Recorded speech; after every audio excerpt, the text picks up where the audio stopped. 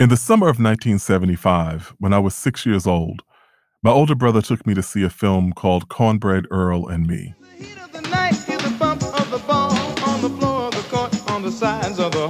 The film centers around the story of Nathaniel Cornbread Hamilton. That's my friend Cornbread. Man, he's the greatest. He's played by Jamal Wilkes, who was then a forward for the Golden State Warriors. He's going to college, he's got offers from the pros, and everybody knows he's going to make it. Cornbread is a rising neighborhood basketball star who's on the verge of winning an athletic scholarship to college when he's gunned down by the police in a case of mistaken identity. He dies in the street, sparking a riot as community members come out and see his body. In an attempt to cover up their mistake, the police department orchestrates a campaign of intimidation. They depict Cornbread as a gang member who was fleeing the scene of a crime. The plot culminates in Wilford, a teenager who's played by a 14-year-old Lawrence Fishburne, taking the stand in an inquiry. Wilford tells the judge exactly what happened, despite the threats his family has received. And then those two cops, they runs into the street. And it looks like they yelled something. They shoot. And they shoot Cornbread. They killed Cornbread and he wasn't doing nothing. All he was doing is he was just going home. I've thought of that film any number of times over the years, but never so intently as I did earlier this year when 17-year-old Darnella Frazier took the stand in the trial of Derek Chauvin. Chauvin was the Minneapolis police officer who kneeled on George Floyd's neck for 9 minutes and 29 seconds on Memorial Day of last year until Floyd was dead. Among those testifying today, Darnella Frazier, the young woman who filmed the now viral cell phone video of the incident. I have a black father, I have a black brother, I have black friends. And I look at that and I look at how that could have been one of them. It's been nights. I stayed up apologizing and apologizing to George Floyd for not doing more. The film Cornbread Earl and Me was released on May 21st, 1975, almost exactly 45 years before Frazier videotaped the brutal scene of Chauvin asphyxiating Floyd. Yet the film contains a tragic, almost predictive resonance. This is not because of prescience on the part of the director or screenwriter, but because the issue of police violence and racism was, even by 1975, so familiar that the story could yield truths that we find recognizable to this day. 6-year-old me was moved and frightened by what I saw on the screen, but I had no way of knowing I would spend a great deal of my professional career reporting and writing about cases like the one depicted in the film.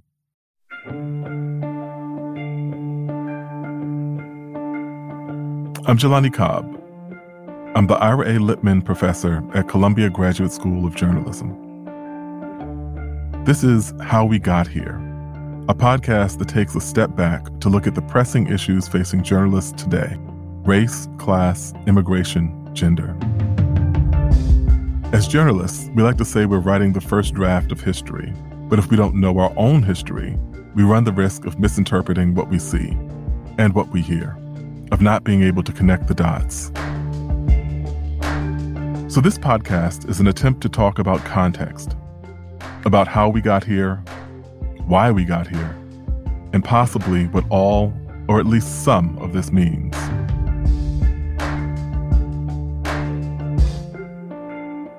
This is episode 1, The Half-Life of Democracy.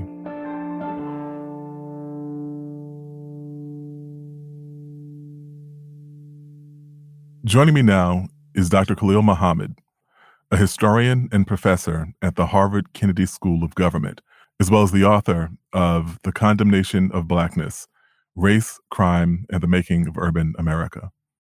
Welcome, Khalil. Hey, Jelani, it's great to be here. So I think that there's a lot that we can talk about with this subject. And because it's such a sprawling subject that I think it's probably best to start with one specific moment and then expand out from there to the rest of the conversation about race, crime, criminal justice, violence, and the kind of cyclical dynamic that we have seen too many times in American history. So talk to me about where you were and the context in which you first saw the video shot by 17-year-old Darnella Frazier that depicted the final moments of George Floyd's life. Well, it's interesting that it wasn't the video that I first encountered the news. It was from a cousin of mine who lives in the Bryant neighborhood where George Floyd was killed. He sent me a text very late at night, and it said essentially that a Black man had been lynched by the police in his neighborhood. That's what led me to see the video. And I think the most striking aspect of watching it for the first time was seeing Derek Chauvin's face as he stared very calmly into the faces of Darnella Frazier and half a dozen other people pleading for him to stop killing George Floyd. And there was something about the look on his face that, for me, from that very first moment of seeing the video, I thought to myself, he's killing him to spite them. To spite them for telling him what he shouldn't do, what he can't do, for interfering with his police business. I have a lot more thoughts, but that's how I felt when I first saw that video. What was the conversation with your cousin like? Did you talk to him after he sent the text message? I did. And we talked a lot that summer, a year ago, because he saw this killing through the lens of housing gentrification. He saw it as a predictable response to the displacement of Black people in a rapidly changing community and the increasing use of police to do that work. So, Khalil, as shocking and gruesome as the video of George Floyd's death was, it wasn't unique. There's almost a genre of these videos that you can find on the internet now, involving mostly African Americans dying at the hands of police. Can you talk to me a little bit about the context in which our criminal justice system arose and how we got to this place? Yeah, so that's a big question. And in many ways, it has animated nearly every aspect of American society. I mean, that's one of the great ironies of it. I mean, so if we look at the colonial period, nearly every Southern colony actually, along with Northern colonies, passed Negro codes or slave codes as some of the first legislation, particularly in the mid to late 17th century, just as things were being worked out in terms of who would do what and how power would be distributed. And these codes essentially criminalized any form of Black independence or autonomy, any effort to carve a life beyond the work of the enslaved, whether on a plantation or in a household, was subject to something as simple as where 2, 3, or more are gathered would be by law a crime.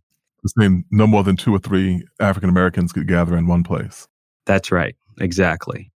Simple things like bartering, handmade clothing, foodstuffs from the bounty of the harvest that they had worked that they were entitled to based on what they had agreed upon with the landowners would be subject to criminalization. So every aspect of Black life from the colonial period to the antebellum period that wasn't defined as productive work for the purposes of enslavement was subject to criminalization and some kind of sanction. And you know this, of course, because even the Constitution itself allows for the Fugitive Slave Act to be inscribed into that founding document, which meant, by definition, Black people in search of freedom as runaways were subject to federal law and sanction.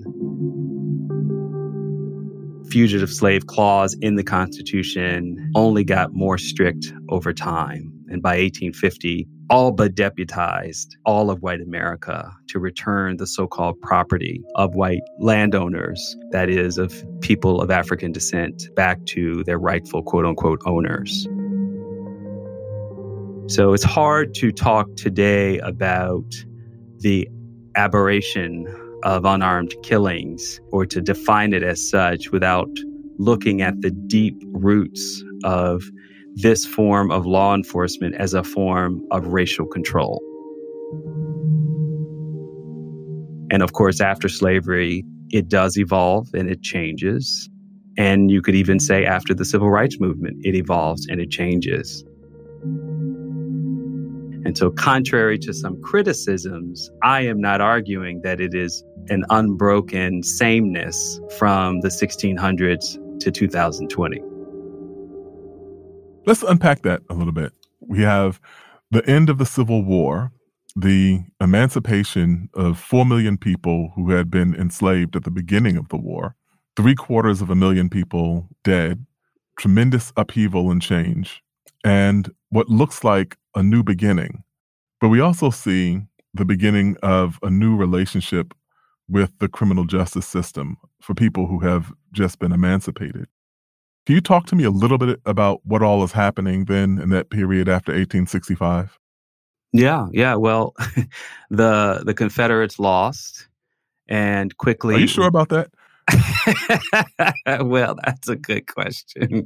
Yeah, they did in fact lose on the battlefields. Let's just be clear about that. They lost and surrendered at I always mess it up. Say it for me. Appomattox. Appomattox. That's funny. Yes, they lost. Those cats lost. You know, I want to say something else, but anyway, to borrow a Brian Stevenson, they won the narrative war of racial difference. Please welcome back to the stage, a short notice, Brian Stevenson.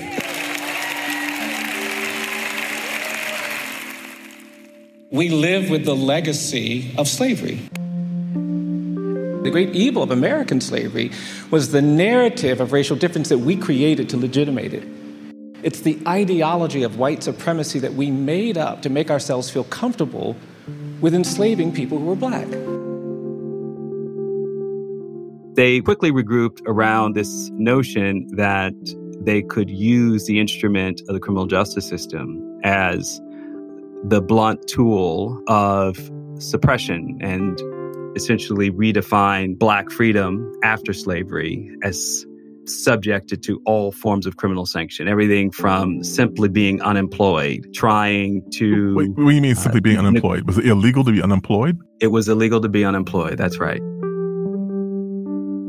The vagrancy statute of what became known as the Black Codes, which were passed in every southern state of the former Confederacy, gave maximum discretion to landowners as employers to control the movement of their, in this case, employees or former slaves. You know, people moved around a bit, so sometimes people were, in fact, on the same plantations they had once worked as enslaved people.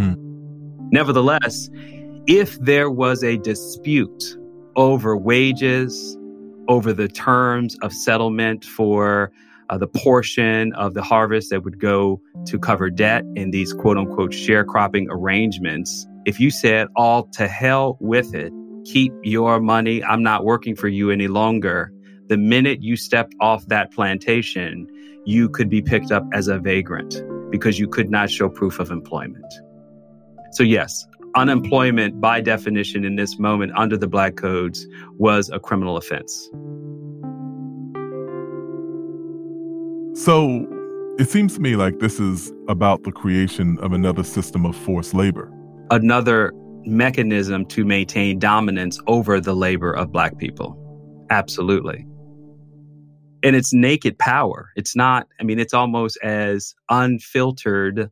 I guess it depends on what kind of journalist you are. But if you're looking at voter suppression bills spring up across the country in the quote unquote name of voter integrity, but voter fraud is a problem in search of a solution, or I should say, voter integrity is a solution in search of a problem. Voter fraud doesn't exist to substantiate the need for voter integrity laws. So these are voter suppression bills. What Southerners would say at the time is they had a criminal class that were no longer under the supervision of the dominant white plantation elite or landholding class.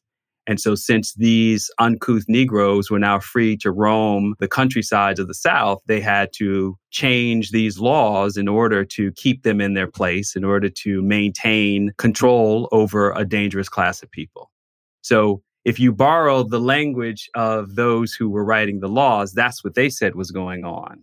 But we as historians know that it was just a form of a political economy of punishment to ensure that landowners would have maximum leverage over their formerly enslaved population. So let's move forward into the 20th century. There's this thing called the Great Migration. Millions of people around the time of World War I began leaving the South and going to the North and the Midwest, leaving rural environments and going into cities. How does this relationship change as a result of that? Well, the forced labor problem overreached, so to speak, and Black people voted with their feet. They left the South increasingly as a result of World War I and the simultaneous pull of job openings. The war had created the need for more industrial labor and at the same time had caused a secession in European immigration. And so that great pull of work opportunities to northern cities had Black folks being pushed out literally one step ahead of a lynch mob. And as a result, they did gain a measure of social mobility in northern cities. They had the right to vote.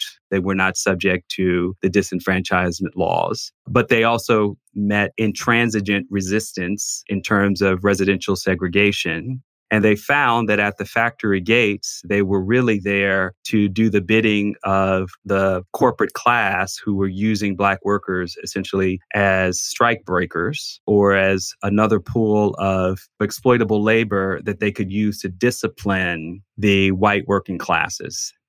And so they were essentially last hired and first fired in this arrangement. Let me make sure I understand this. So you're saying that, because of the conditions in the South, people began leaving, coming to the North and seeking out opportunity. But here, they're kind of a disposable labor force, and they're being used to undermine the claims of organized labor and unionized white workers. That's exactly right. What time frame are we talking about here? So the Great Migration, 1915, is sort of the official starting point. And depending on how you're counting, ends in 1970. And the big number for those decades is about 6 million people who leave the South and change the face of America by virtue of urbanization and the modernization of American society that also occurs alongside this massive movement of Black people. So now I have more questions. There are millions of people who are in cities where they had not been before, large numbers of people arriving on trains virtually every day. What kind of institutions do they interact with? I know education and employment, but what are their relationships with police like? Well, it's an evolving relationship because on one hand, African Americans weren't the dominant class of people to be spied upon and surveilled and essentially tracked. Most northern urban police forces going back to the mid-19th century, several decades before the Great Migration of African Americans, had focused their attention on a class of European immigrants that were deemed fundamentally inferior to folks who were euphemistically described as old Americans. These were people largely of so-called Anglo-Saxon heritage, somewhere in the northern regions between England and France and Germany.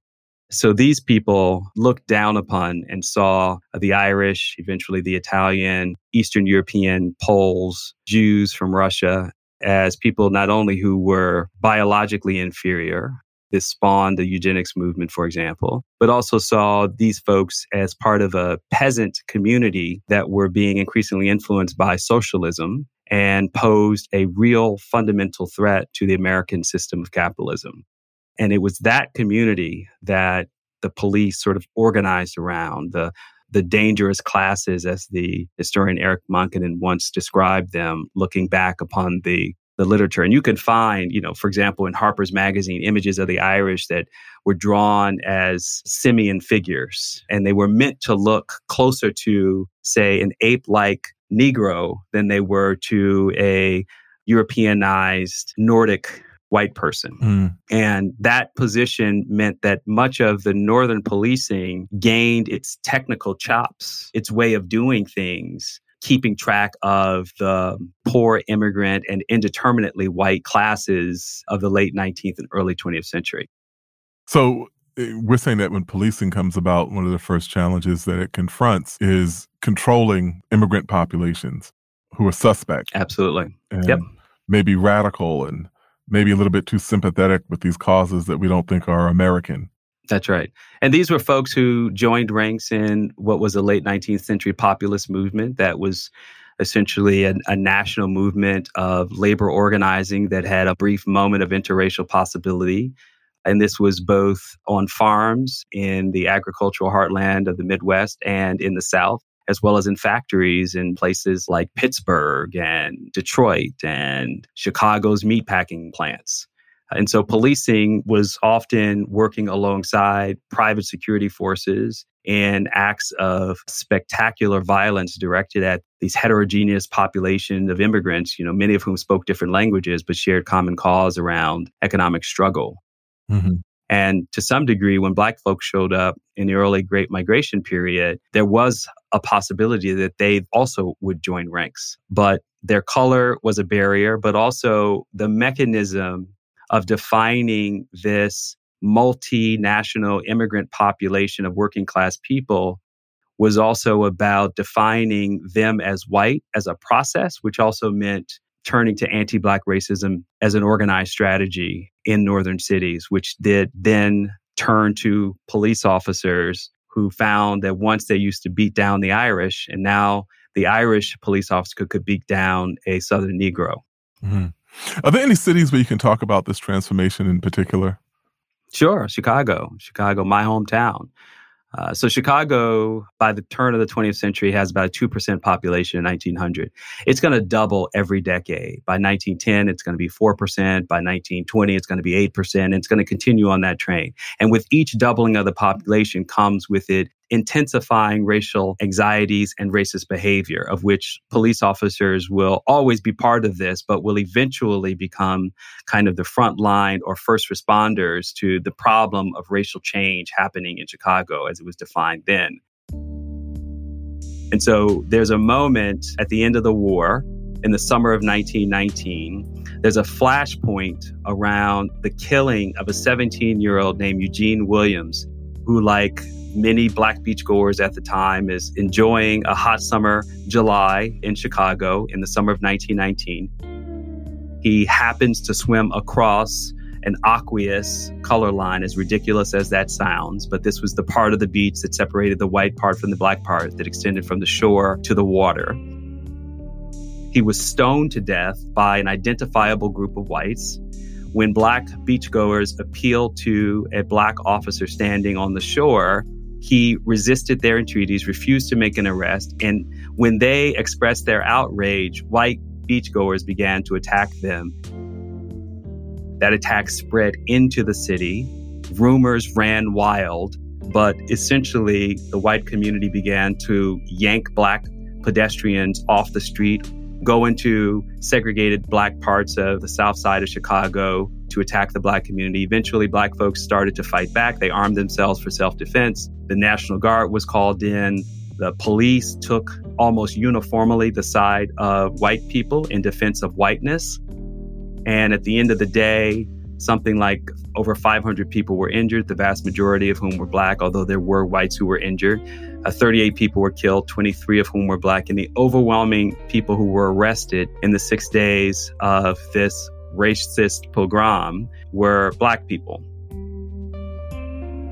And what came out of that was the first Blue Ribbon Commission to look at anti-Black policing or racist police brutality. There had been one other commission before that, about 20 years before New York, that was as much about corruption as well as anti-immigrant policing. So they shared a theme in common about bad policing. But this was, if we are really to pinpoint the origins of the Great Migration period with systemic racist policing and the evidence to prove it, it's with this report that was called The Negro in Chicago, published in 1922.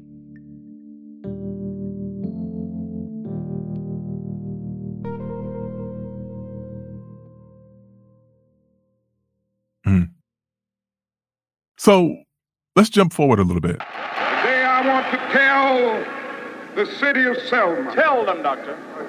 Today I want to say to the state of Alabama. By the mid-1960s, there's a civil rights movement in full swing. There are all sorts of developments that are happening. That we are not about to turn around. Yes, sir. We are on the move now. Yes, sir. Yes, we are on the move, and no wave of racism can stop us. Yet, we see riots that most notably happen in Watts in 1965. 6 days of rioting in a Negro section of Los Angeles left behind scenes reminiscent of war-torn cities. More than 100 square blocks were decimated by fire and looters. In Harlem, actually, the year before, 1964. In Harlem, the funeral of a teenager who had been shot by a policeman set off demonstrations against alleged police brutality. In Detroit in 1967. At this moment, there are at least 10 areas in town where looters have broken in and where firebombs have set fires. It looks like a B-52 raid in Detroit. Newark in 1967. The worst race riots since those 2 years ago in the Watts section of Los Angeles rocked New Jersey's largest city, Newark, for 5 consecutive days and nights. All of them connected to incidents of police use of force and violence. Talk to me a little bit about that moment and what comes out of it. Yeah, so there's sort of two historical trends that are happening that overlap and result in these uprisings and rebellions, or what white people call riots. And that is that the problem of policing as the dominant mechanism to support the enforced segregation and the kind of northern form of white supremacist policing of Black etiquette had been going on since the Great Migration period. It had never let up. And so from the 20s to the 30s to the 40s to the 50s and the 60s, that problem not only continued and produced, as you've already noted, a genre of police brutality reports by the decade. By the time of the 1960s, the social movement organizing, of which the classic phase starts in the South, but there had never not been a northern phase. CORE was born in the North, the March on Washington movement, which was A. Philip Randolph's movement that really Chicago was kind of the home base for it. In 1941, threatened then FDR with a massive movement to embarrass the nation for the systemic racism Black people were experiencing at a time when we were about to fight the Nazis. By the 1960s, in these uprisings, what you see is another generation of young people living in those northern ghettos saying, enough is enough. And when there is a moment of a police attack, as was true in Detroit in 67, the raid of basically what we'll call blind pigs, but these were basically house parties or rent parties that people threw in their private places, or these were speakeasies. And the police raid, lock everybody up, and the community is like, you know what? They just went too far. This is totally unacceptable. We're not doing anything wrong. In the case of Watts, it was the arrest of a cab driver who was then brutalized and spread throughout the community as yet another instance. Instance after instance by that time had combined with 2 generations of Black people experiencing racism and police brutality, of which the police brutality was just the icing on the cake. And then the other thing was the heightened expectations that had come out of the Southern Civil Rights Movement, where people were expecting more for a nation to come to terms with these issues, but seemed to be unwilling to understand that what was happening outside of the South was the prelude to the civil rights era. In other words, if the civil rights movement in the South was about getting the right to vote and public accommodations, Black people in the North already had the right to vote and public accommodations, at least in the letter of the law. And so if people were going to sit on their hands and say, we passed legislation, we're done, then you weren't going to get to the economic injustice. You weren't going to get to the redlining. You weren't going to get to the segregated schools that were segregated by residents, which was segregated by redlining. You weren't going to get to what police officers were doing. And it was all of those issues that created this powder keg of combustible outrage that then tore through cities in the mid-19 to late 60s. So you and I are both old enough to remember Rodney King in 1992. Rioting, looting, and arson continued today in Los Angeles. Reports said that between 10 and 13 people have been killed and nearly 200 injured. The violence erupted after a jury acquitted 4 white police officers in the beating of a black man, Rodney King. And then, somewhat remembering Miami, actually, in 1980. The violence broke out after a white male jury in Tampa found 4 white former Dade County policemen innocent in the death of black Miami businessman Arthur McDuffie. Not guilty. I guess there's a point that we've never really been that far without having these sort of crises. You talk about the dynamics of the current criminal justice system and how it is we find ourselves yet again in the moment of George Floyd encountering the same sort of problem again. Yeah, I mean, this is a fascinating problem because, just to put a fine point on it, the Negro in Chicago report in 1922 essentially blames the attack on the black community and the unwillingness of the Chicago Police Department to not only seek justice for black victims of violence, racist violence in this case, but also to be neutral arbiters of law and order in the midst of a massive attack on the black community. And they blame it on what they literally call unconscious prejudice and recommend training. And from the 30s of a Harlem riot report that basically calls for the end of aggressive police patrol and calls for police officers to respect the human rights of black people, then leads to the Kerner recommendations that call for citizen review boards. We find ourselves then in the 1990s with the introduction in the wake of the Rodney King beating of pattern and practice investigations by the Department of Justice, which can then lead to consent decrees, which are essentially agreements between the DOJ and police departments to agree to a set of reforms that will be then subject to federal monitoring, at which point, once they've met those stipulations, the agency would no longer be under some kind of DOJ supervision. So when you ask the question, how are we to make sense of the deeply rooted ongoing crisis of racist policing in America? The only thing I can come up with, looking at the fact that we have all of this archival and federal evidence from pattern and practice investigations that numbers almost 100, is that white people, at least at this point in 2021, haven't decided that they want police officers to behave any differently than they always have.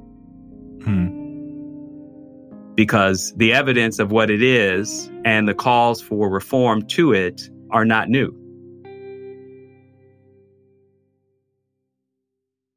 The obvious thing I think people will say on the other side is, wait, I saw millions of people out in the streets last year for weeks or even in some cases months on end. Mama, tell me why. Mama, tell me why. Why did Floyd have to die? Why did Floyd? And lots of those people were white. George Floyd, what's his name? George Floyd, what's his name? George Floyd. I don't see no riot here. Why are you in riot gear? I don't see no riot here. Why are you in riot gear? So does that mean that there's no progress that's been made? No, not at all. But progress is measured by degrees, not by, on and off switches. That's a terrible metaphor. So we'll try that again. Mixed metaphor. So, no, it doesn't mean there's no progress. It's just we have to be mindful that progress has to be measured beyond the moment in which people take to the streets. Protest is the predicate for change, but it isn't the change. And therefore, I think it's reasonable to say there are more white Americans today than perhaps at any point in history that believe something needs to change. But what that something is so far looks to be mostly symbolic and mostly seems to be the low-hanging fruit that still suggests that our current law enforcement community are capable of policing themselves. For me, it's kind of like expecting the fossil fuel industry to solve the climate change crisis. It's just not going to happen. We need a regulatory state to take over the voluntary nature of reform, where we ask people to change their hearts and minds, to police themselves, to do better, to pay attention in training. I mean, you look at the Minneapolis Police Department, it had followed every recommendation for change that was evidence-based and rooted in science. And still, George Floyd was killed in broad daylight by 3 officers directly smothering him to death, and another one who stood by in defense of what was happening. So does that mean that kind of these efforts at reform are doomed to failure? Well, I think that reform's a tricky thing.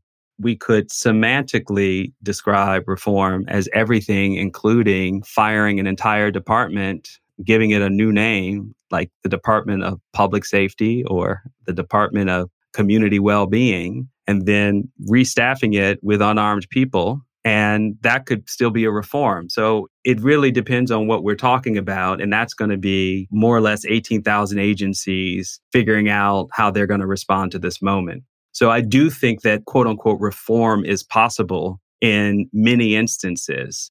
What I am skeptical of is whether or not that reform will be subjected to different standards of accountability that are subject to legal changes and other kinds of things that we know make a difference. So qualified immunity, of course, is probably the most discussed at this time, which essentially removes the protective barrier that essentially gives cops a license to kill as a matter of occupational duty, where, okay, they may make mistakes here and there, but they shouldn't end up in prison for them. That's one example. The other is the definition of reasonable force, which has been a law enforcement standard. So you ask police officers what reasonable force is, and then they get to testify and say, I would have shot the guy too. And so that's not accountability.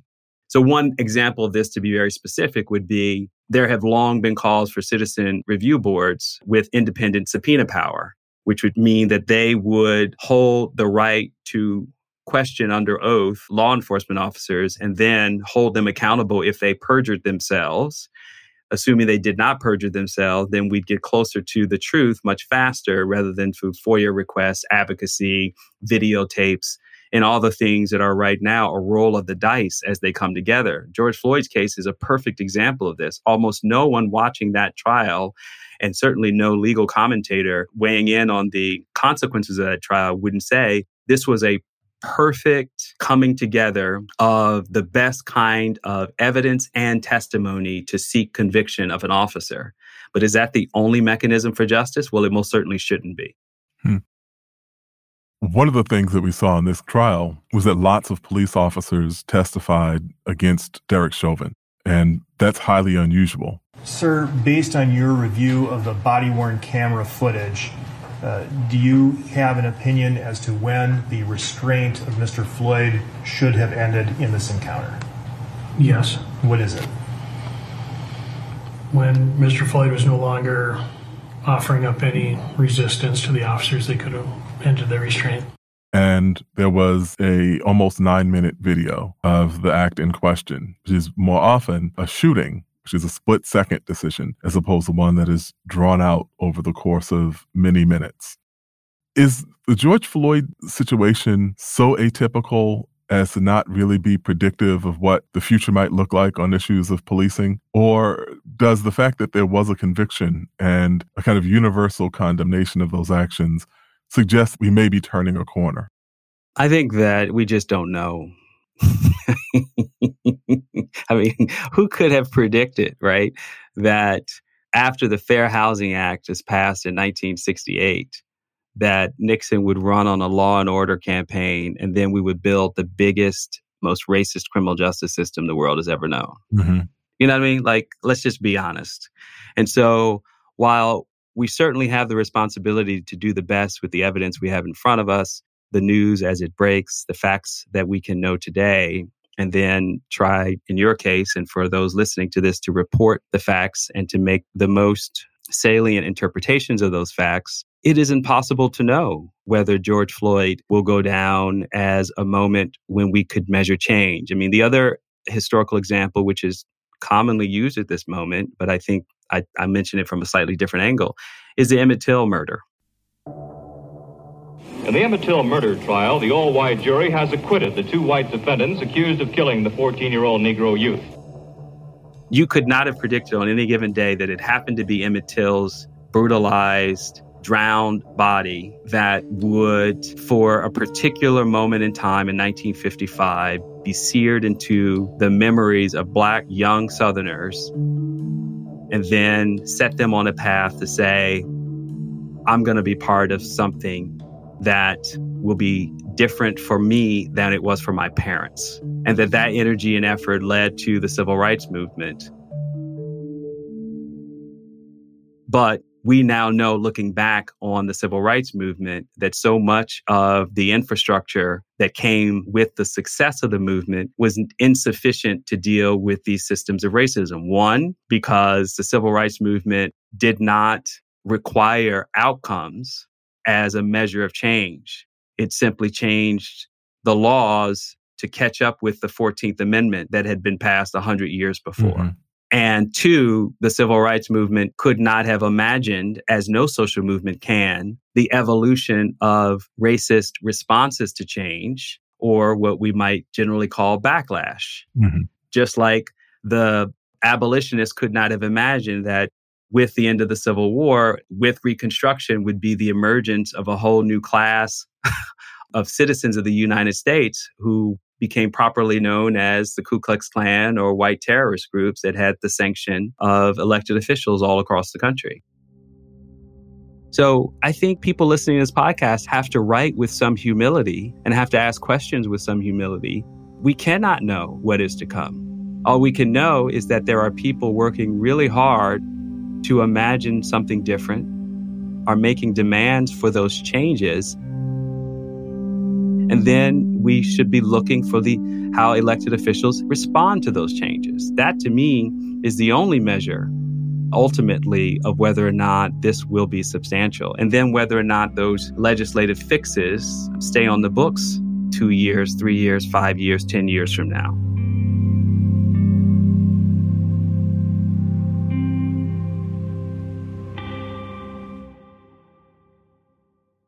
Well, one last question. Is there anything about the long view of history that illuminates the moment we're in a way that maybe just the current events perspective might not yield?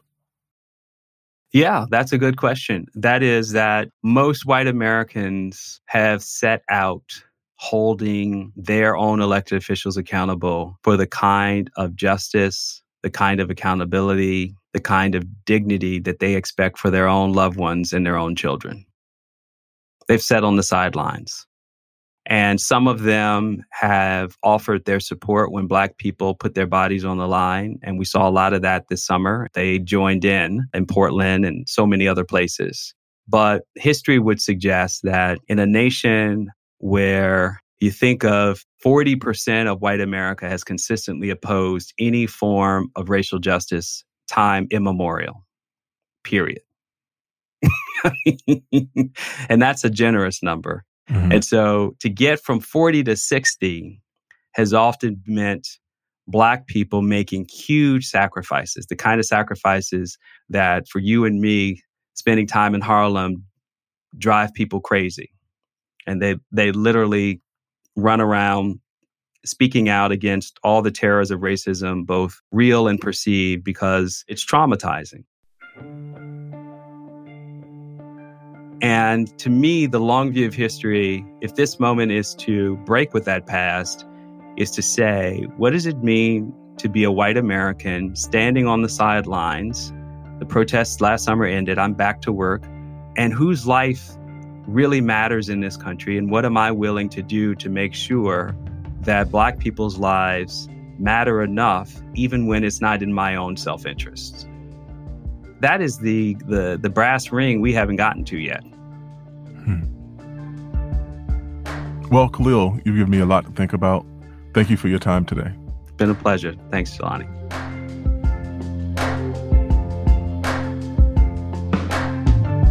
How We Got Here is a production of the Columbia Graduate School of Journalism in partnership with Columbia Journalism Review. This episode was created by me, Jelani Cobb. Joanne Farion is our producer.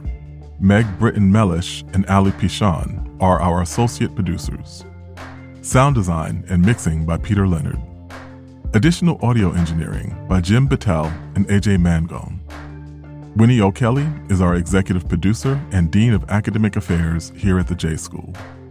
Original theme music, The Lens, by Peter Leonard. Other music by Blue Dot Sessions. Leon Herder created our podcast logo. Junie Chun is our production coordinator.